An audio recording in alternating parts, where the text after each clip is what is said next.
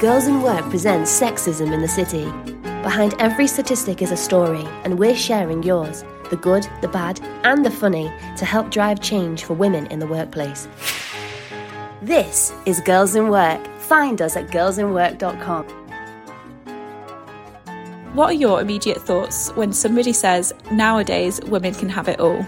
In today's third episode of our very special Girls in Work mini-series, Sexism in the City, we'll be discussing this question, or for a more accurate description, pulling this question apart, I think Soph will agree, alongside balancing kids and careers and discussing the gender pay and promotions gap. What a wonderful description of the episode you're about to hear. And we just want to say, last week's episode was quite a heavy topic, particularly the second half of it. And while the topics we are discussing on this week's episode are still very important, you'll hear that this episode is a bit more fun, it's a little bit more lighthearted, and we did record these episodes in quite quick succession, and you'll hear at probably the last quarter of this episode we start to lose it a little bit, so we do apologise in advance, but do keep with us until the end because there's an incredible submission that we chat through, or like Em said, probably more rip it apart right at the end, but it's one of my favourite moments probably of our podcasting careers. Yet. I know, a very loosely worded career. But yeah, I'm going to shut up now because this is a long enough episode already. Let's just get started. Yeah. Enjoy. I love that. Enjoy. We're getting worse. To briefly outline the legal position, discrimination on the basis of sex, pregnancy or maternity is unlawful under the Equality Act 2010. Harassment on the basis of sex and sexual harassment is also unlawful. Harassment is unwanted behaviour which is offensive or which makes a person feel intimidated or humiliated. If you believe you have been subject of discrimination or harassment, you should seek legal advice. If the action happened in the last 3 months, you may be able to pursue a claim at the Employment Tribunal. Please do get in touch with me at Thrive Law if you'd like any further assistance. It is also worth adding that any legal discussions in this podcast are for reference purpose only and is only accurate at the date in which it's discussed. Anything said does not constitute legal advice and should not be relied upon as such. Specific legal advice about your specific circumstances should always be sought separately before taking or deciding not to take any action. Please contact me at Thrive if you have any questions. As you've probably just heard in the introduction, we have 2 topics for you in today's episode. The first one is a really great discussion all around this question of, can women have it all? And we put the question to you, and there were some really great submissions that we're going to chat through in just a moment. And then the second half of this episode is all about the gender pay and promotions gap. So if you're just joining us for episode 3, I'm Soph, I've got Em here with me, and Alicia, who you've probably just heard do the legal disclaimer. Alicia is our resident employment solicitor for this special series, and we are so grateful to have her on board. So before we get into the submissions, I actually just want to introduce you to a very special guest. We were really lucky. We've been really grateful to be able to speak to a number of different experts throughout the process of pulling all of the research together for this series. And I want to introduce you to Emma, who works for the Young Women's Trust, who's a wonderful organisation, and I'm going to let Emma explain who she is and what the Young Women's Trust does in just a second. But we chatted with her, and there's just a little clip of our chat with her that just wonderfully introduces both of the topics for today's episode. Hi, I'm Emma, and I'm the Digital Engagement Officer at Young Women's Trust, and I work on the digital elements like the social media and our emails to supporters. And Young Women's Trust is a feminist organisation working to achieve economic justice for young women. We campaign for young women's equality in the workplace, and our research looks at what young women's lives are really like.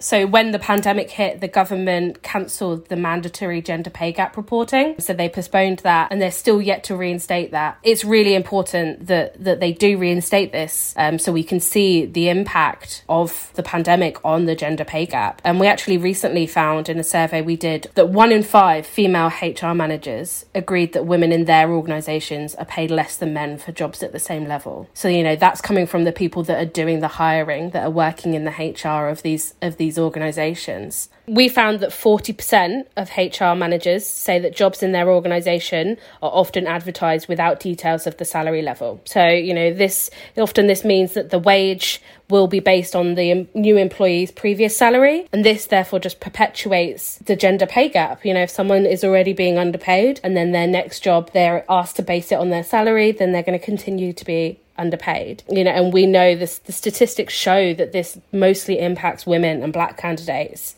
it's also really important to think about the other elements of a job, not just pay. Employers should be publishing their parental leave policies. So, anyone that is, considering having children can, see really clearly what that policy is and know what to expect. We actually found that 1 in 10 hiring managers said they would be reluctant to hire a woman they thought may go on to start a family. So this isn't even, someone that has children or that is, pregnant. This is someone that they just thought might go on to start a family. And that, isn't the same for a male candidate. They're not having that same concern. 1 in 5 HR managers said that being pregnant or having young children negatively affects a woman's chances of progression or promotion. And obviously, it's illegal to ask women whether they have children or whether they plan to during recruitment, but these, managers are making that call based on how they perceive you. Punished for having children or for the potential that you might have children. I think it's not even that you are necessarily definitely having children. It's someone looking at you and saying you look like you might have children, so therefore I'm not going to hire you. And it's even the fact that you might get a job, but then when you get pregnant, you're judged for getting pregnant. You're judged for that choice or that, that situation that has happened. And we found that almost a quarter of young women with children said they'd been discriminated against because of being pregnant or on maternity leave or returning to work after maternity leave. So it doesn't just end when you become pregnant, it's that whole journey. And when you're then impacted on that stage of your career, it can have a devastating impact on women's careers and their finances, and that's really going to hinder women's careers. We're going to talk a lot around everything that Emma's just mentioned there, but my goodness, I think the whole theme of the series has been annoying, frustrating, horrifying, but not surprising around all of the stats and all of the research, particularly everything that Emma's just mentioned. And so just want to say thank you again to Emma and the Young Women's Trust for agreeing to chat with us and share their research with us. And hopefully you'll hear a little bit more from Emma in next week's episode as well. But for now, we're going to jump right back into your submissions. So like we've mentioned, we asked you what your immediate thoughts were when somebody says, nowadays women can have it all. The first submission we had was from a strategy and account director in Birmingham who said, it sounds like something a man who wouldn't know would say. I like that one. Bex in Liverpool said, I want to say I agree, but the idea of actually juggling all of that myself, career and family, fills me with anxiety. The capital letters. In capital letters, yeah. I feel like I need to say that. Laura, a management consultant in Johannesburg and London, said having it all just seems to set yet another impossible standard for everyone to feel bad about. A marketing and communications exec in Liverpool said, yes, if male bosses pay accordingly, respect family ties, and women are treated equally. Bolly said, of course women deserve it all. If they can have it all, there is no reason they shouldn't. The sentence, nowadays women can have it all, could have negative connotations, i.e. if it was said by a man, it feels more negative. If it is said by a woman, it feels empowering. And Nina, a senior director in tech, had some really insightful comments on this too, so let's pass on to her. That's a very, very good one. I think what I understand under that statement is, I think of my grandmother. My grandmother, she was happy to get married to my grandfather. She had 9 children. She couldn't have made it any other way. She had maids and cook, and she didn't drive, so she had the chauffeur. She just, as a lot of people would be saying in the US, she was living the life. My grandfather was making money, was working hard, and when you have 9 kids, you have to support them and make sure that they get their education and everything. I never asked that grandmother of mine, but basically I assumed she never wanted to have a career outside. Her family was her. My other grandmother on the other side, if she had been living in today's world, she also had the maid and the cook, and she didn't know how to drive, but she would have let the kids with the nannies, and she would have ran outside to be working. And now when I fast forwarded to my generation, I think when people say women can have it all is simply that we are not financially dependent on them. We can work if we want to, but we have the choice. It's the freedom of choice. If I meet a woman who doesn't want to work, she has a very wealthy husband, she wants to sit home, it's fine with her. If it's her choice, that's absolutely fine. I'd be against it if the husband is forcing her to do that, but I'd be against it as well if the husband says, no, you have to work 40, 50 hours a week. And so the question or the statement for me is, I can choose what I want. I can select my life. If I want to make a career, I can go for it. Or if I say, I don't want to do it, well, in that case, I would need to find the rich husband first, Sophie. But generally speaking, I think it's about the freedom of choice, that we can have it all. For heaven's sake, we can have kids without having the guy. The guys don't have that choice. And we are much stronger than men. And I think a lot of times, the fact that men want to, in quotation marks, put us into our places because they are worried about the strength and they're not used to it. Because we really don't need them as much as they need us. I feel like every single one of these we could talk for hours around, and there's so many excellent points. I think just one question I want to put to you both is, when somebody says women can have it all or have it all, how do you interpret that? Because I think it means different things to different people.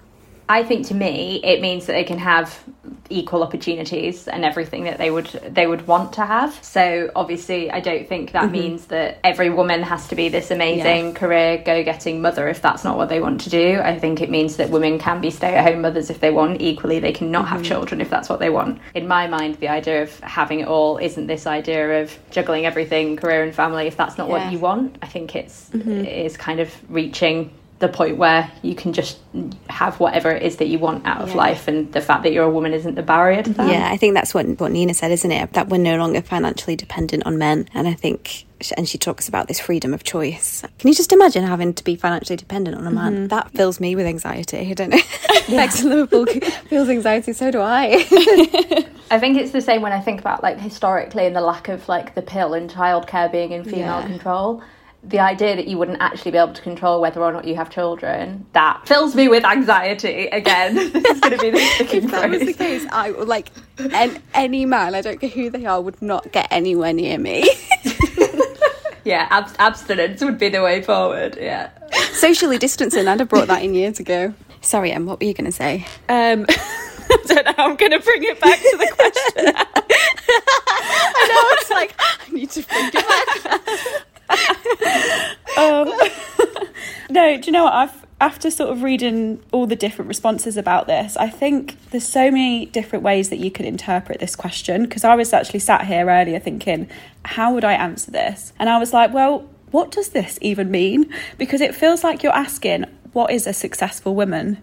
And it's almost like these bullet points that we have to almost like tick boxes of what a successful woman is. And I was thinking about some of the articles we see out there, such as like how she does it or what's her secret. And I think all these types of questions that we see sort of feed into creating these expectations for women to meet and achieve. And then I think that creates a sense of failure for other women who don't or might not want those things, if that makes sense. So it's almost like it's a trap that kind of like sets the bar for having success so out of reach for many of us, and kind of like denies the opportunity to define for ourselves what all means to us. So that's sort of like one interpretation I had of it. But then the other side of it, it's quite a challenging question to ask as well, because we all have different privileges and we're all from we all have exposure to different opportunities. And I think you have to take into context that everyone comes from like different walks of life, and there's no right or wrong answer to this question. So when I actually came to like, right, what is my answer to this? What is your conclusion to this My conclusion question?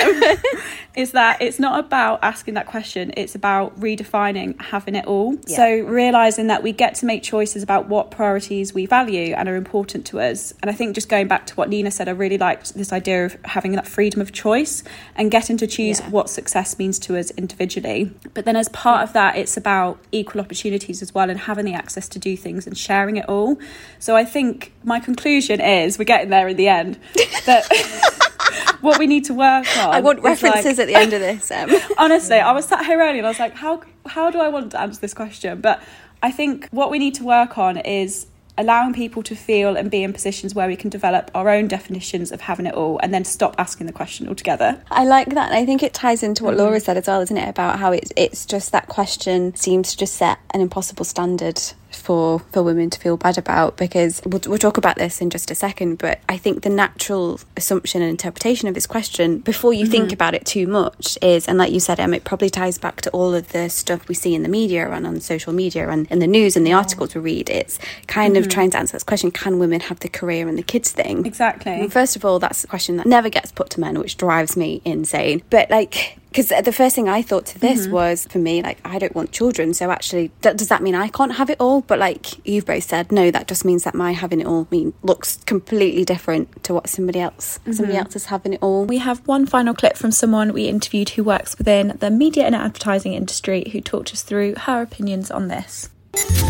So aside from, you said, on it being like a bullet pointed list of expectations for what it means for a woman to be successful, it's also kind of makes the assumption that women just have it all and they've magicked it up, and it disregards and forgets about a lot of hard work that went into having it all, whether that's a happy family life and being a woman who wants to be a housewife, or it's someone who has an amazing career as a director. It just takes away from all the hard work that went into that dream of having it all. I think when the media say, oh, she has it all, it sort of minimalises everything that went into that. I think it's definitely changing and heading in the right direction. From my experience, I've probably got quite a positive view on it, so I need to kind of appreciate that when I'm answering. But I know there are structures in place like maternity leave that still are really, we haven't really come far with that. Yes, there are instances where men are allowed to take some of that paternity time so the woman can get back to work. The men have a couple of weeks off the beginning of the woman's maternity leave where he can take that paternity leave and give her a hand, but it's 2 weeks and the woman still has to look after the baby alone for 12 months on minimal pay and then come back to work with little support. And I think also in other corporate environments outside of the creative and advertising industry is so far behind. My sister works she works in the property industry, which is much more male dominated. It's typically completely dominated by white middle class men. She has to wear heels to work, she has to wear skirts to work in the boiling heat. She's constantly getting sexist remarks.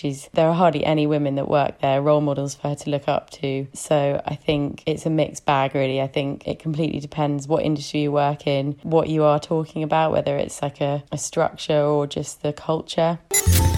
I think it's really interesting to think about our influences as well, because I think if I think about the television shows that I grew up watching in terms of what the women were striving for on like television shows, so like to take it back to the source material, in Sex and the City, like there's a really big kind of line, isn't there, about the women who are trying to like be super successful in like some of them in like men's industries and balancing, like some of them have children and some of them, and that's really something that I watched a lot when I was growing up and thinking about what future life looks like. You really do see that as kind of being, those are the role models as when we were. But I do think there is a lot more diversity in that nowadays. I do think it's funny because my immediate thought is like people who have it all. I do kind of go straight to that idea of, you know, this CEO with children who's somehow balancing everything perfectly with high heels, running around in a Land Rover. Yeah, exactly. Yeah, like you said, I think things are changing and we are moving forward with stuff. But literally the first thing that all of us went to when thinking about that question was that the career and the family, and that just shows that there's still something underlining that hasn't been changed. Yeah, I mean, we had quite a few submissions, didn't we, where they were making that assumption of that question, that it was, can women have career and kids? And we had quite a lot of responses that answered that idea, and I think we'll obviously read those submissions, but I do think it just goes to show that we're not incorrect in that being our immediate kind of thought, and then almost catching ourselves and rallying it back. So speaking of the I was going to say children's submissions. I promise we haven't exploited any children in the making of this podcast. Yeah, I asked the toddler across the road what she thought about feminism. So like Alicia said, we did have a number of submissions that did mention idea in the career and children. So we are just going to whiz through a couple of these. And some of these are actually tweets that we've spotted on Twitter over the last couple of months as well. So The first Instagram, I think this was a comment actually on one of our posts, and this was from Alex, who's a construction solicitor, said, I am yet to have children, but my current thought process is that a large amount of having what we as women want, particularly when it comes to our careers, can be impacted by our support systems or the ability to obtain support. I do believe that women can have it all, in quotes, the concept of all being personal to each of us. I'm hopeful I can still keep the momentum in my career when the time for a family comes. I know my firm will support me, but a lot will depend on my network to keep that up, I'm sure. Scarlett on Instagram from the Isle of Wight said, it was more affordable for me being a student with 2 children than working full-time and paying for childcare because I could work from home when they slept. Since they've entered school age, I thought, yes, we've got to that point, but I am yet to meet a flexible employer around school times. Most schools do not offer after-school club and childminders are already full. My partner is also a nursing associate and his hours are 12.5 hours days on all different days of the week, so it's really hard to find days to work around him and childcare. It would be amazing for jobs that can to allow the flexible working so people can work from home in the hours they need whilst also being able to go into the office when they can. I'm sure there's a better way of running the system. Above all else, sending your child to early breakfast clubs and picking them late after the commute makes a child exhausted, tired and run down. This means days off sick and parents being at home. I hope this pandemic has taught employers that flexible working is possible and should be offered to people who need it. Alexandra Topping, so at Lexi Topping in April 2021, tweeted, I know a pregnant primary school teacher who is giving up her job for a flexible admin role because her wages won't cover childcare costs of 2 children under 3. Why do we just accept that in this country? Seriously, we can revolt for football, but we can just shrug at this bullshit. Another tweet from Alison Stein at Alison Stein, which was just the other day, which was June 2021 as we're recording this, said, this morning a male guest on Morning Edition said, if you're working from home, and this was in quotes, you don't have to pay for childcare. To which he said, excuse me, have you ever tried working from home with an unattended child? Truly spoken by a man whose wife is taking care of everything at the expense of her life. I feel like I felt the emotion from that tweet when I saw it. And I felt the anger bubbling up inside me as well. Yeah, it's so interesting, isn't it, when you think about that, how to balance childcare. And I think just the first point I guess I just want to chat around is the challenge and the barrier many women face is this cost of childcare, isn't it? And I actually didn't realise quite how horrendous it was actually until I started talking to a friend of mine who's recently had a baby. Because Alyssa, you probably know more than me. Statutory maternity pay, you get 90% for your first 6 weeks, and then it's £151.97 or 90% of your salary, whichever's lower, for 33 weeks after that.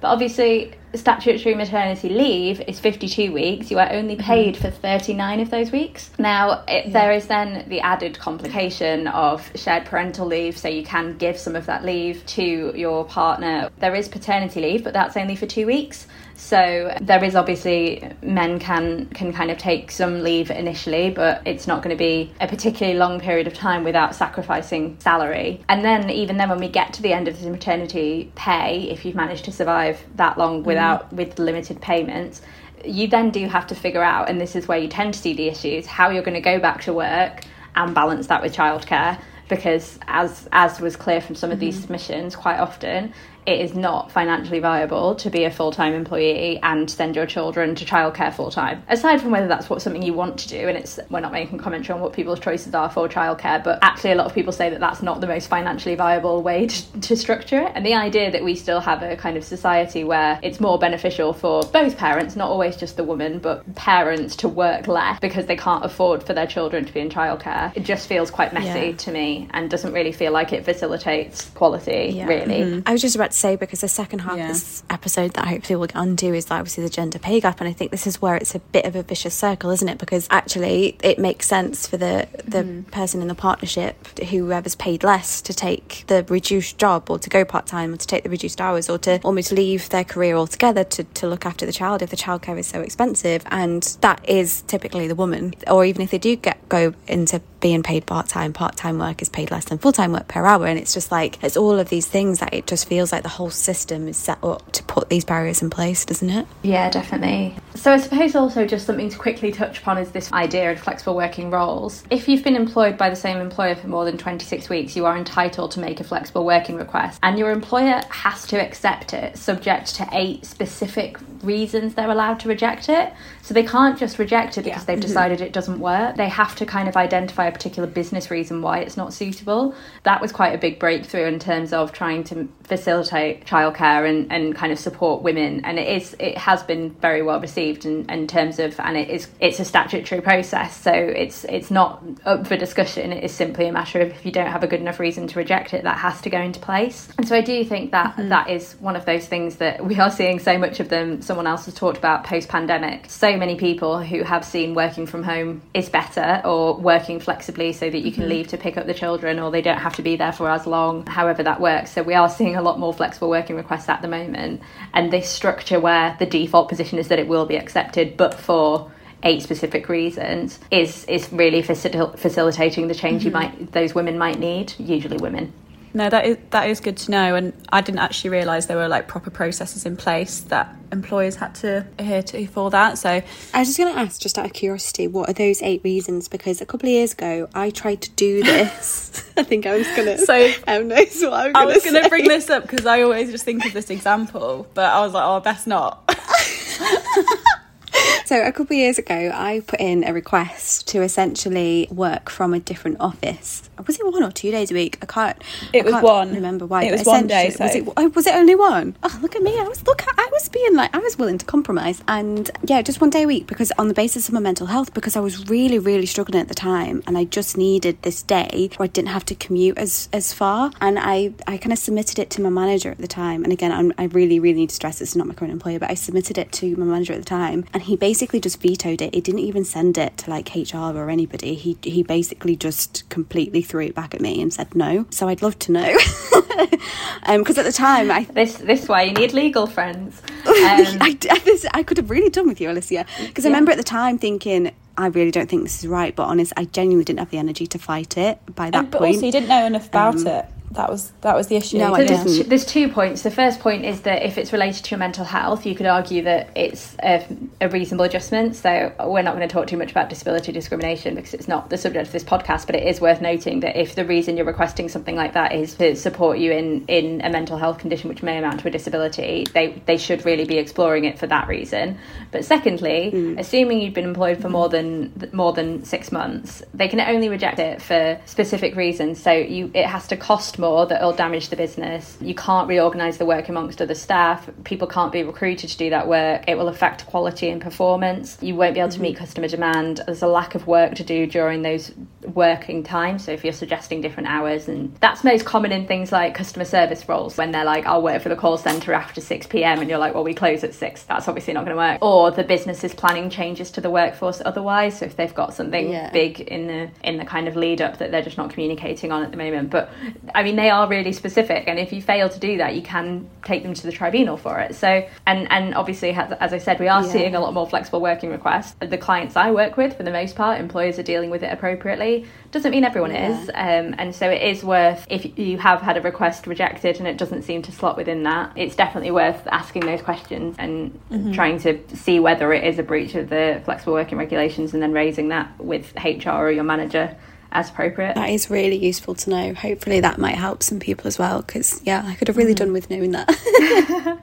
So just kind of tied into this, and I think this is like probably one of my favourite discussions. So we're just going to read you through some stats from, and I'm going back to this book, which is called Invisible Women by Caroline Criado Perez, just on this topic and around the idea of kind of women doing the unpaid work and the childcare and part-time work and stuff. So the first one is that globally, 75% of unpaid work is done by women, who spend between 3 and 6 hours per day doing unpaid work. And unpaid work includes anything from like the cleaning or the cooking to the childcare to caring duties or anything like that. So that's 3 and 6 hours per day for women, compared to men's 30 minutes to 2 hours. In the US, men manage to find over an hour more spare time to rest versus women. So the next point is, as women have joined the workforce, the ratio hasn't shifted. Women simply increase their total work time. In the UK, the Office for National Statistics found that men enjoy 5 more hours leisure time per week than women do. In the UK, 42% of women compared to 11% of men work part-time, and women make up 75% of part-time workers. Statistics also show that part-time work is paid less per hour than full-time work. Women end up working in jobs below their skill level for the flexibility they need, but not the pay they deserve. I just keep going, ugh. I know. after we read every single one of these, I'm like, oh, for God's sake. We just fall further and further into like despair, don't we? Every time we do this. You're going to be editing this back, so you can just hear us all just making weird noises. I do just think, like, and I know it is changing, but it's just like that second point, as women have joined the workforce, those hours of unpaid work, it's not like the men have picked up the unpaid work as women have gone into work. Like, no, women are just increasing their total work time, which actually has health repercussions further down the line, because obviously there's exhaustion and tiredness, and if we're not resting, like these men that get there for 5 more hours leisure time, or like an extra hour a week to rest. The leisure time thing has frustrated me hugely, because, you know, there's leisure time but also just free time, and taking that time to look after yourself and you know, have that kind of self-care or whatever it may be. And I think the inequality there is really startling, because, as you say, that then impacts how fit someone is and how healthy someone is. And I was reading, one of the articles I read said it's not about doing it all, it's about sharing it all. And I think that's where it comes in. I think this links back to what Alex, the construction solicitor from earlier, about saying how it's important to her that she needs that network, and she feels that network is going to be really important when she has children. And I think this leads nicely on to kind of the next thing I wanted to discuss, was this idea that, and I've read a couple of books that talk about this as well, but actually, because women end up doing all this unpaid work, there's this idea that if women want to, again, I'm going to put this, I'm just going to always have to put this in quotes now, but if women want to have it all, they also need that support network, and they need to have a supportive partner or family or friends or any kind of network that's going to help with all of the above and share that unpaid work. What do you guys think? Because I think that's a pretty sound theory from what we've discussed. Yeah, I completely agree. I think it's also, I do think increasingly it is what, maybe it's just the people I'm exposed to, but I do think compared to the people I grew up with as children, there was a lot more inequality in the parents than I would see now. So it would always be like mums picking the kids up from school, or mums organising the parties, or whatever it may be, or the mums weren't working whilst the fathers were off working. I do think now some of my friends are starting to have children, or other people that in my kind of generation are starting to have children. I do think there is a bit more of a kind of equality in that stance, and a bit more of a partnership approach to it. And I think it's only going to get better, because actually I feel it's a bit of a generational thing as well, because like you said, Alicia, it's better now than it was. But actually, when we were growing up, and like for my parents, it was better for them than it was for my grandparents and stuff. And I think there's going to be less of this traditional view from, I don't want to say men, but from everybody, because actually we've grown up with a lot of mums working as well as the dads in that traditional family unit. Like, the women have been working as much as the men, so it's not almost as unusual anymore. I think that actually the boys that kind of we grew up with, they're not all of a sudden going to turn around and say, I don't want you to work, I want you to stay at home and do the cooking and the cleaning, because that's not what they've been exposed to either. Whereas actually the generation before us, like, I'd say there's one side of my family that was very traditional, and that was very like that with my grandparents. But actually, obviously, as the years have gone on, it's got a lot better. But now my brother wouldn't ever think about that. Do you know what I mean? And I think it's obviously getting better as the generations go on. If that made any sense. Yeah, definitely. I do think, though, if we're talking about this idea that sharing the burden of unpaid work and sharing the burden of things like childcare and stuff, I do think that the systems in place have to support that. Yeah. And I know we've talked about that before, but I don't necessarily think they do. There's a whole kind of article and some thoughts at the moment from a company called Pregnant Then Screwed, which I would definitely recommend if you ever want to get quite angry about maternity discrimination. That's the place to go. But they're starting to kind of do some consultation on whether or not shared parental leave is even fit for purpose. This idea that women have to give their time away to men and ultimately spend less time with their newborns, and that has to go to men for men to then spend time, and they're not going to be very keen to do that, because men quite often, there's a stigma associated with requesting that, and employers don't fully understand it because it's not really been used very much. And so I think there's a whole discussion piece at the moment around whether, although shared parental leave potentially has good intentions, it doesn't necessarily do have that supportive role that they were hoping it would in terms of encouraging that equality from the off. And there's campaigns in terms of changing it and making it, well, both people just have 6 months leave, that's what you get, but you get the whole time off, and facilitating that. So I do think as we kind of have more conversations about what does work and what doesn't work about what shared parental leave, that will be from the beginning of that child's life when they come into the world, and obviously that will then filter into their relationship with the parents, how the parents work moving forward. So I do think if we got that right, it could have a really big impact on that balance for the rest of that kind of childcare need. I'm just going to read through the last submission that we had, and this was an interview I did with Bolly, but then I've got another question for you, Alicia. Okay. So in our interview with Bolly, she agreed with everything kind of we've discussed, and that women need more support, but she also said women have to ask for it as well, not because they should have to, but some people just have to be told for them to understand our view as women. Communication is key to getting what we really want. Sometimes people think what they think because of what they were told, but if we share how we really feel and what we really want, if they care enough, they should agree with us and stand up for the rights that we rightfully deserve, the rights that men have but never have to ask for, but unfortunately we as women do. And I think that's a really good point. Again, if you've got a partner, they might not actually be thinking you want to do, and I'm not that I can talk from experience, but I think that whole idea of sometimes you do just have to ask for it, and we have to have that confidence and that empowerment, don't we, to ask for the things. I think it is just about continuing to speak up and voicing and vocalising how you're feeling. And I think it goes back to what you're saying, Alicia, about that things are changing and that, you know, getting a bit more positive, but there's still some systems in place that don't support that. So we all have a role to play where we just speak up where we can, just to try and shift it. Yeah, and I think, again, this actually links back to what we've been talking about in the other episodes about representation at that senior management level in a business as well, because actually, obviously, and unfortunately, men don't think like we do, or like, obviously they've got no experience of what it's like to be pregnant or anything like that. So actually sometimes it needs women on the boards, not just for every other positive reason, to be women need this is what they need. I don't know whether it might be worth just around the legal stance on, obviously, if a woman does get pregnant, in terms of, because I know there's loads of rules, isn't there, around, obviously you're not allowed to ask about it in interviews or anything like that, but also if you go maternity leave, like, you have to have your job back. They can't just get rid of you while you're on maternity leave. So I don't know if you want to talk just around a couple of those points, just if anybody, it might help somebody, you never know. Yeah, so effectively pregnancy and maternity is one of the protected characteristics under the Equality Act. The ways in which it's protected is lengthy, and we could talk about it for quite a while, in terms of, obviously, you can't be subject to direct discrimination, you can't be subject to harassment, indirect discrimination as well, so policies that will kind of cause you a detriment because you're pregnant, they can't be in place either. As we've said, you can't have questions, which came up in the harassment podcast we did as well, but can't have questions about when people are going to have children, and obviously that's not going to be acceptable. If you are on ordinary maternity leave, so maternity leave splits into two 26 weeks processes. So ordinary maternity leave is the first 26 weeks, additional maternity leave is the second 26 weeks.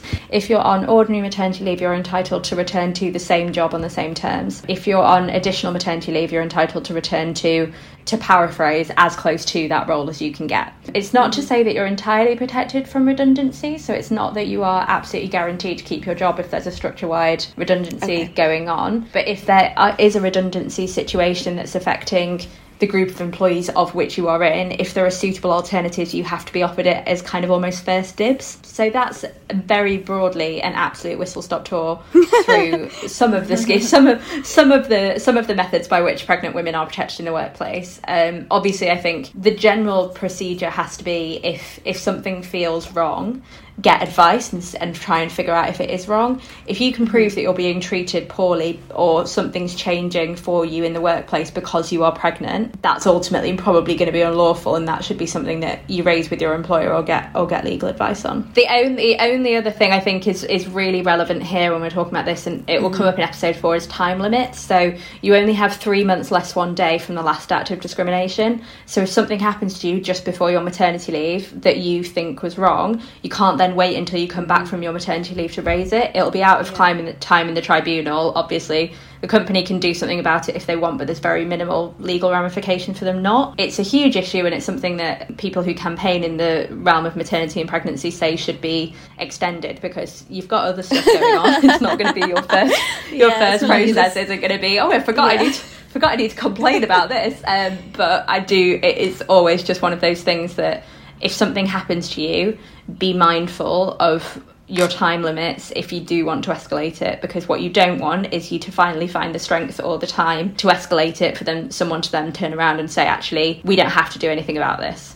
So just to kind of round up this segment of the podcast in terms of can women have it all, when I put this question to Instagram, a friend of mine actually replied with something that I was like, this is a kind of exactly the conversations I feel like we need to be having. Because her response, and I'm just going to read it to you, just said, white middle class women can maybe have it all, and it's referred to as white feminism. And so I was having this conversation with her, and then looking into this a lot and reading some books. And a Robert Walters D&I report highlighted that when it comes to personal circumstances such as family and culture, it's women from an Asian background who feel the least understood by the manager, compared to a quarter of white women who feel the same. And then just to expand on this a little bit, there's a book that I read called Hood Feminism by Mickey Kendall, and I'm just going to read this quote from the book that says, when the obstacles you face vary by race and class, then so too do your priorities. After all, for women who are struggling to keep themselves housed, fed and clothed, it's not a question of working hard enough. They are leaning in, but not in search of equal pay or having it all. Their quest for equal pay starts with equal access to education and opportunity. And I think this actually ties really nicely into what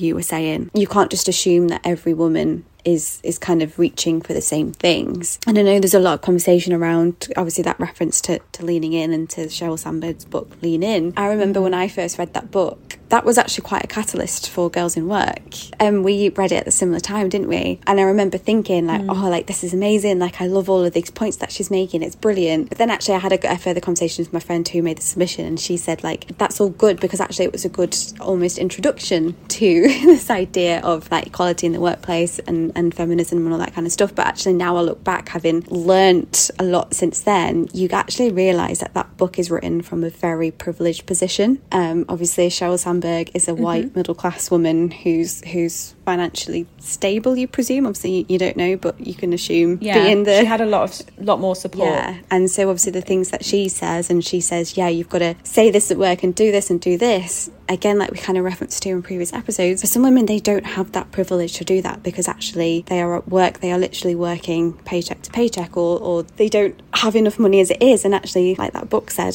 they're having it all would looks like the equal pay to start with, but also just making sure they have enough to put food on the table, or they feel safe living where they live, or things like that. And I just think it's a really, again, just something to acknowledge when we're talking about all of this, that we all have a privilege of some sort, don't we? Yeah, and I think when we're talking about, we started out earlier on talking about how far we've come in feminism terms, in terms of equal opportunities and moving in there, and I think we have to acknowledge that there's still an awful lot more work to do in terms of intersectionality and diversity, and those initial experiences and those initial exposures and opportunities really are going to shape. It's not going to shape what your definition of having it all is, it's just going to shape how attainable it is. And that's the bit that makes it really sad, because for me as a middle class white woman, by my own kind of definition, I have an idea of what I think having it all is, and I don't necessarily think it's out of my grips. I'm not saying I don't think there's going to be barriers, but I don't think who I am is going to be a barrier to that,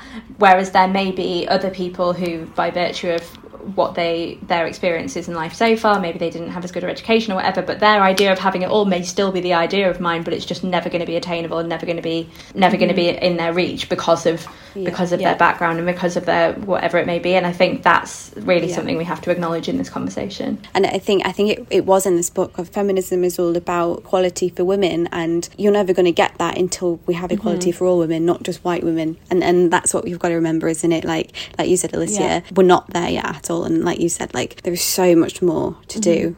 And I think actually, I mean, I know we're going to talk about equal pay, and I know that's kind of the next topic, but I think this kind of slides in quite well to that discussion in terms of there are campaigns. We obviously already have to report, certain institutions already have to report equal pay statistics between males and females, and there's actually cases, you know, where you're brought to court because you don't pay your men and women equally, as arising partly from the Black Lives Matter movement, but from other BAME questions and consultations on this. There are calls for us all to have equal pay reporting for different races, different backgrounds, different religions, because ultimately we will never have a good enough idea of whether equal pay is actually just equal pay for white women, as we say, or if it's actually playing out across the entirety of equality in the entirety of society as we would want it to. It's funny you talk about that, Alicia, because actually the Robert Walters Diversity and Inclusion in the Workplace Strategy Report talks about this pay disparity between black and white professionals, and they found that 42% of black professionals do not receive a pay rise after negotiation, which is actually double the number of that of white professionals, and that number stands even starker for black women, for whom it stands at 63%. Another paragraph from Hood Feminism by Mickey Kendall said that employment equality statistics project the idea that all women make 77 cents to a man's dollar, when the reality is that white women make that much and women of colour make less than white women. I do think the statistics are absolutely startling, and I do think it's something that we kind of have to acknowledge if we're going to talk about sexism in the workplace. There is an entire extra section of intersectionality and feminism that we have to acknowledge. Yeah, no, absolutely. And just to link this really nicely into the next segment of this podcast, I've just got a couple of more statistics from my favourite book, Invisible Women by Caroline Criado Perez. And the first one of these is that in the UK, women make up 61% of those earning below living wage. And in the US, the pay gap between mothers and married fathers is 3 times higher than that of men and women without children. And in Germany, women who have one child can expect to earn $285,000 less than women who have worked without interruption. And I do just think that really highlights the conversation we were having before a little bit about this, the unpaid work and the actual, there's almost a point where naturally, because women are the ones who give birth, we kind of diverse from the equality that we've maybe had as at the lower levels, because there is that natural point where actually there is something that we have to do that men can't do. And it's just that statistic about the pay gap between them being 3 times higher whether they have children or not, I just find absolutely startling in terms of that just goes to show what it is that we really have to move against. Yeah, that last one just blew my mind when I first read it. I don't like the phrase without interrupt. I know that's the point. I know. Yeah. So one of our Instagram polls, we asked, have you ever been found out you've been paid less than a male colleague for the same job? And 44% of people said yes, which I was startled by. We chatted about this before, didn't we? And that's out of the women who found out. Now, yes. I imagine that number would be a lot higher if the women who didn't know probably found out. Not that any business makes it very easy to find out that information. But yeah, for that to have been of the women who knew, I think that's a very high figure. I actually wasn't expecting it to be that high. I really wasn't. I mean, I don't actually see that many equal pay claims because the principle is fairly simple. It's just equal pay for equal work, and you don't see that many examples of employers going out of their way to not have that be what takes place. So the idea that 44% have unfortunately uncovered that, I think, is really startling. I remember a friend actually talking about, it's a friend of ours who found out years and years ago, and it's not in the job she's in now, but she's, I don't know if she's going to like me saying this, but I always think she's very ballsy, but in the best way possible. Like, she will call shit out, and it's one of the things I absolutely love about her, and she's always been very open about this kind of stuff. And I remember her saying she just basically went round and told people how much she was paid and asked them how much they were paid, and a guy in her office who she worked alongside, same role, same level, all that kind of stuff, was being paid more than she was. And she took it to the management. She called it out and said, look, this is unfair, I want a pay increase. And they basically, I'm sure she said that the management were essentially not happy that they'd been talking about salary. And I just think that is the problem, isn't it? Because actually money is still a taboo, and for a lot of people, I don't think anybody I work with, I don't think I've ever told anybody I work with, I don't think I've ever told anybody apart from my mum and dad how much I earn, because it feels like it's not really the thing to do still. But actually, if everybody was a lot more open about this, then I guarantee that number would probably double if we all found out what everybody else was earning. There is this innate Britishness in not discussing your salary. Yeah, I don't know what any of my friends are paid. I don't know what anyone else in my organisation is paid, and I suppose that is kind of quite a convenient curtain to fall behind if an employer did want to pay unequally. I think there's the campaign at the minute. Is it called Show the Salary? In terms of, and this is something that I've thought about for a while, and I'm actually really happy there's a full campaign about it now in terms of showing salary on job applications, because I think that's where some companies get away with it as well, isn't it? They say, oh, the salary is competitive, or they don't show it. And actually, that it's a barrier for women actually for applying, because actually if you don't know what the salary is, you don't know if it's worth you applying. It could be, it could not be. Is it worth you taking your time out of your work day to go to an interview, all that kind of stuff? And I think that's a really important issue that they're really campaigning for. But also the fact that the companies they could, and I'm not saying anybody does, but you can believe that it happens. If they hire a woman, they could go, oh, well, we'll pay them this much. And if they hire a man, they could say, we'll pay them this much. If they haven't set that salary before the application or the process starts, they can get away with anything, can't they? So, and it's not even about them necessarily taking into account kind of immediately, oh, that's a woman and oh, that's a man. It's about them, if they take into account things like, extended time off, or like years in service, if someone's had time off for maternity leave, whatever it may be, and then they try and argue that that's fairly impacted salary. Well, does it really? Is that person still that many years qualified? Should you be taking that into account? So I do completely agree. Actually, this idea of we offer you what we think you're worth, that's really, really subjective. And you're not as an employer, you're not necessarily you'd have to be incredibly well trained not to take into account unconscious bias when you're making those decisions. I'm just on the Show the Salary website, which is just showthesalary.com, and they're talking about obviously like why they have the campaign. And there's a stat here that says when asking current or previous salaries was banned, pay increased for black candidates by 13% and for women by 8%. They also know that substantial pay gaps exist for other groups such as candidates with disabilities and the LGBTQIA plus community, meaning that asking for current salary discriminates against those groups as well. God, I could talk about this forever. Yeah, I mean, we did have a submission, didn't we? And I suppose it's probably relevant to just bring that one up particularly now. Someone shared with us anonymously that she started her job, and about 6 months in, a new employee was hired to work alongside her, and she was making $18,000 and the new employee was being paid $21,000 a year. And she found out and explained that she didn't think it was fair for the same job, and she was told that it was just the way it was and she would have to deal with it. And then I love this. She's so badass with this bit. She says, so I did. I told my boss I hoped the man that they had hired, who was younger than me, was worth the extra $3,000 they were paying him. He then lasted less than a month. It took me at least 6 months of fighting my corner to have my salary raised from the $18,000 up to the $21,000 that this man had been offered. Finally, it did happen, but when that happened, I was told it wasn't because I'd, quote, kicked up a fuss, but because I deserved it because of my commitment and achievements in my job. And she says that she wanted to share the story because so that people know that companies can and will take advantage of you if you allow it. And if you think something's wrong or unjust, you should fight your corner. And she says here at the end, being a woman doesn't make me any less valuable to the team. And based on how little this man lasted at the company, it's clear that his paycheck with extra money clearly didn't mean he was worthy of any more. And I just think such a good example of exactly what we were talking about, where you do find someone else's salary and how frustrating that must be. I mean, this woman sounds like she's worth a lot more than $21,000, but her manager's words just smell of bullshit to me. It was definitely because she kicked up a fuss that she managed to get the increase. Yeah, definitely. Although it's worth kind of getting my employment law hat. The phrase kicked up a fuss, could we claim? Well, you could allege that they've therefore subjected her to a detriment for enforcing the statutory right of equal pay. So she could potentially have a little bit more to dispute than just whether or not they've paid her correctly, and could try and get that back pay back. But obviously, it's always just something to be aware of. If you find something like that out, the first thing has to be considering whether or not ultimately not only is it inconvenient, but it's also unlawful. I love this, Alicia, because I feel like everything we talk about, Alicia's just like, unlawful. That's unlawful as well.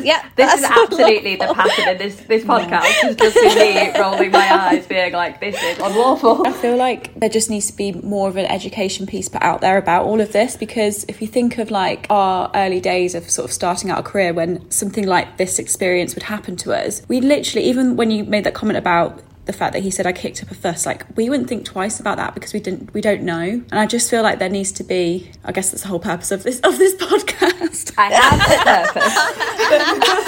purpose. No, but I do think it's so important. I mean, something that I'm trying to do is talk more about speaking in schools about things like this, and not just on women's rights, but also things like disability rights, like access to the workplace, what people can or cannot ask about in interviews. Because, as you say, when people are first entering the workplace, unfortunately, there are unscrupulous employers who will take advantage of a lack of knowledge, and knowledge is power. So definitely, because like Em said, sometimes when you find stuff out like this, you don't actually know what to do, and it's definitely a passion of ours as well to try and educate particularly younger women and students who are entering the workforce, not only on how to ask for a pay rise, but I guess in situations like this, if you find out someone else is being paid more than you for the same job. Alicia, I'm going to direct this question at you. What can you do? Do you need any particular evidence? How do you go about getting the equal pay for yourself?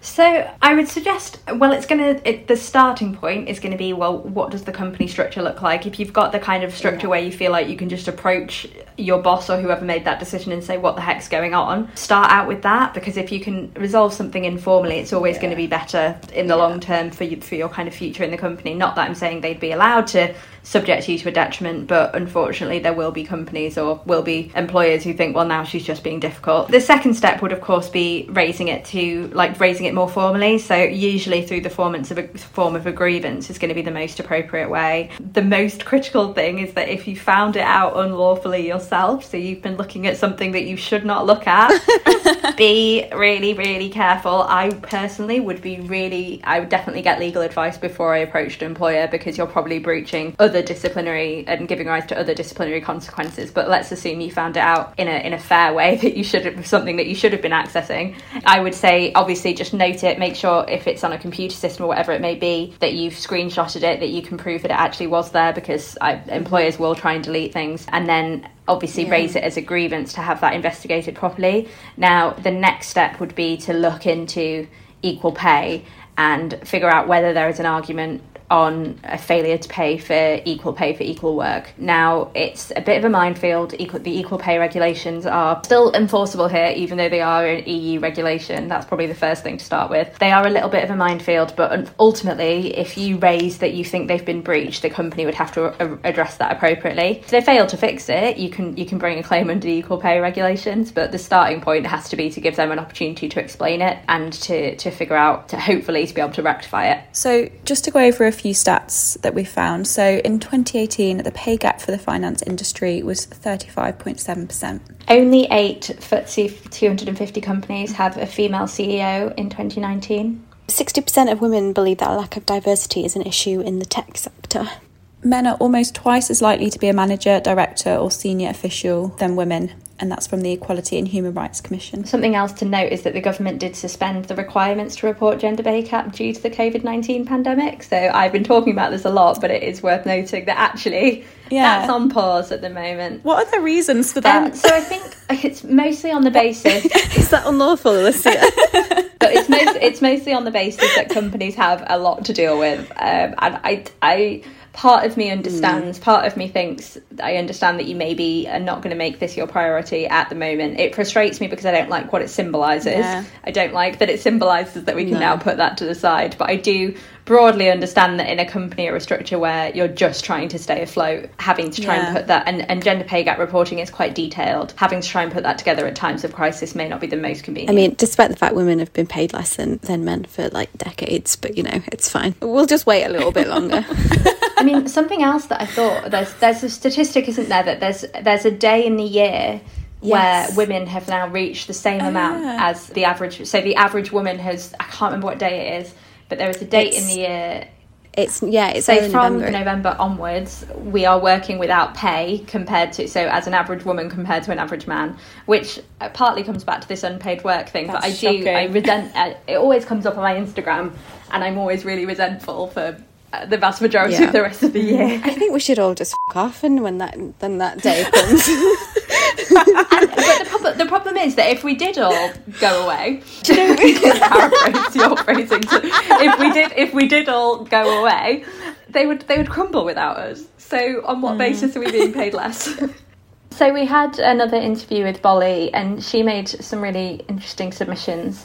She said she was always nervous about talking about money and salaries in general, and her partner graduated 2 years before her and was in the workplace before her. He had yearly meetings with his boss but wouldn't be afraid to ask for the salary he wants, whereas she would be crapping herself just thinking about it. She said, so as I graduated, I learned by watching what he did, and before getting my graduate job, I said to myself, I'm not settling for anything less than I want, and if that means I let an opportunity go by, so be it. The company is hiring in that position because because they know the task and the skill set done and know the importance of it, so why not pay the price? They're just not willing to pay because they know there are interns and university students who are capable of not doing their job where they can get away with paying a fraction of what a professional would be paid. She says we, including students, should not compromise, so just because it helps a company, I can assure you that if your train was cancelled and you have no train to take home, a company will never pay for a hotel stay, and that comes out of your salary.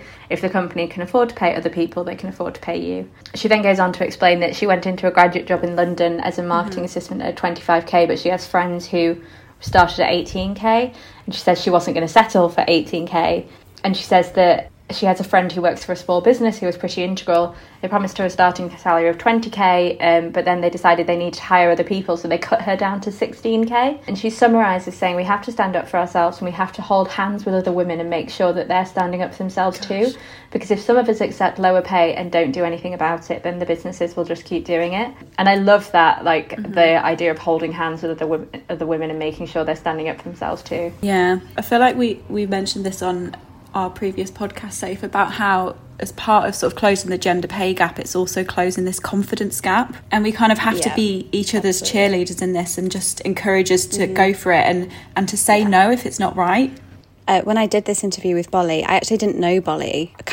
We'd followed each other on Instagram for years, I think, but never really chatted outside of the comment section on Instagram. I fell in love with her literally 3 minutes into this interview. I was like, I literally wanted her to be my new best friend. Her energy and her outlook and how she looks at these things. I think you can tell from the couple of submissions we've read out from extracts of her interview. She's just amazing, and I love that, the tenacity and almost like how fierce she is. And we were talking about how she wasn't going to accept the 18k. She went into the graduate job at 25k because we were saying about how, because actually if you accept that job at 18k, 3 years down the line you're going to be at 25k. But if you go for the 25k now, imagine what you're going to be on in 3 years time. And like you said, it's having that confidence and knowing how to do that negotiation to get yourself there, because it's one of these things that we talk about a lot. You're not taught in school, you're not taught in college. I mean, I can't speak from a university experience, but I'm guessing it's not covered a great deal. I can confirm. Okay, good. And this is the kind of shit we should be teaching young kids, or not young kids, but like those about to enter the workforce. Like, that skill of negotiation is so important. I do think that it's startling the difference, and it's such a common theme where you say like, oh, the man went in and asked for a promotion, so they gave it to him. And this idea of not having equal confidence to do that for ourselves. Yeah, I spoke about this briefly, and I'll only talk about this quickly, but when we were talking about self-promotion in season 2, and how in my first job, all the boys I started with seemed to have this intuition that they had to self-promote, and they were going around the office and speaking to all the managers and telling them how great work they'd done, and I couldn't think of anything worse at the time, but they seemed to know that's what they had to do.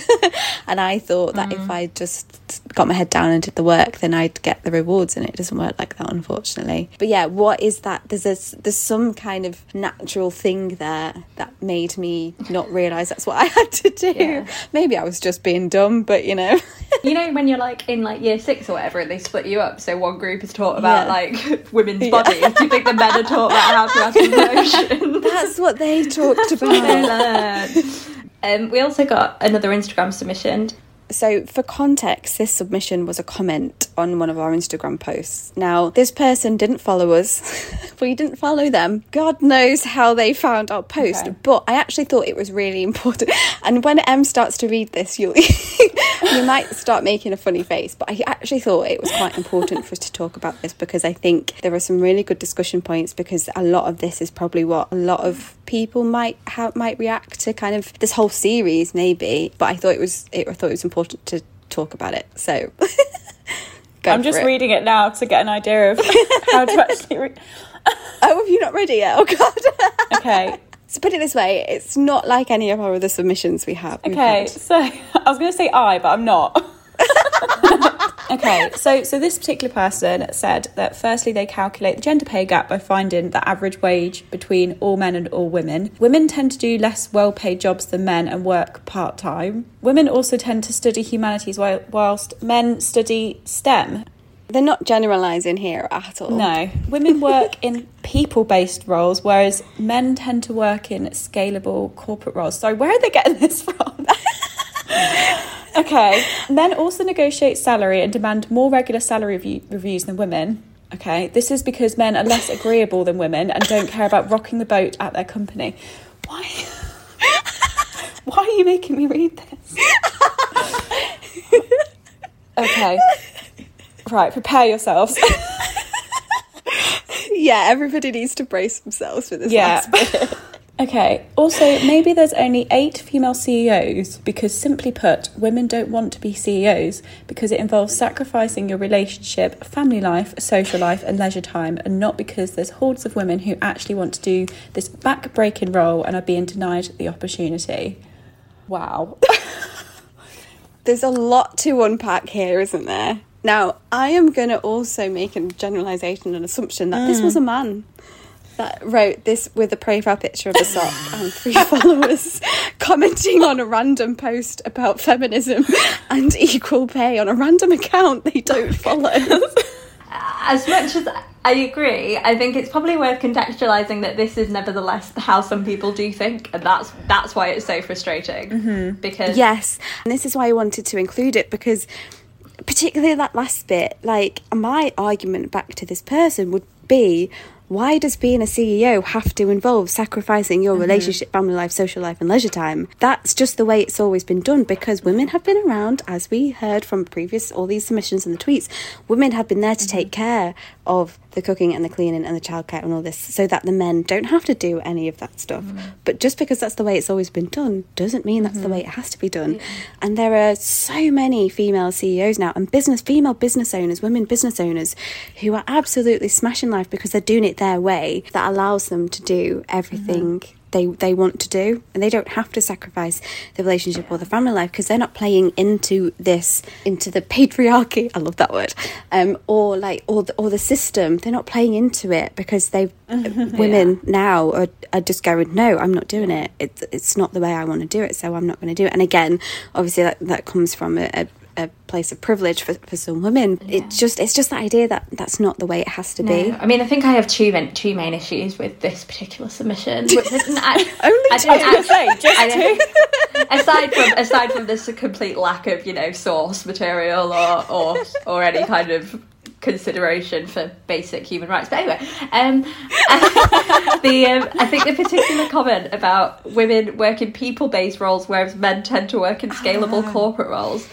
I have so many questions around this, because I don't think that's the case at all. But also, what are people-based roles? Like, what are we? Because are we saying there's not that's a really stupid kind of generalization. The other one that I don't understand the point of is saying that the gender pay gap isn't what it seems because it's the average wage between all men and all women. Yeah, that is in fact what the gender pay gap exactly is. What And we are in fact allowed to be annoyed if that's not equal, because that's the whole point. So I knew this would give us a giggle. That is properly, I don't understand why you're just telling me. That's a little bit like being like, I've just found out the sky isn't what it seems. It's not actually blue. It's a mixture of different chemicals in the air. Like, I don't. It's like, yes, we know that. It doesn't make it any less factual that is what's happening. I just think this whole statement really shows why it's important to have these conversations, because this can't perpetuate as just the because it's also just like reiterating what the status quo is and expecting us to just be okay with it.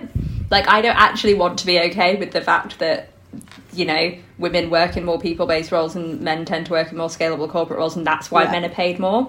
I'm not really okay with that. So, I think that's it. This whole thing, whilst giving us a bit of a laugh, also has demonstrated a little bit of what women are up against when you're trying to have this conversation. Because if your question is, why are women paid less, and the answer is, well, because women work part-time, and that's the end of the conversation, it really doesn't explore, well, why do women work part-time, why do women feel that's necessary, and basically goes into the whole conversation we've had. There's the bit about the negotiating salary part, because men are less agreeable than women, and women don't care, and they don't care about rocking the boat at their company.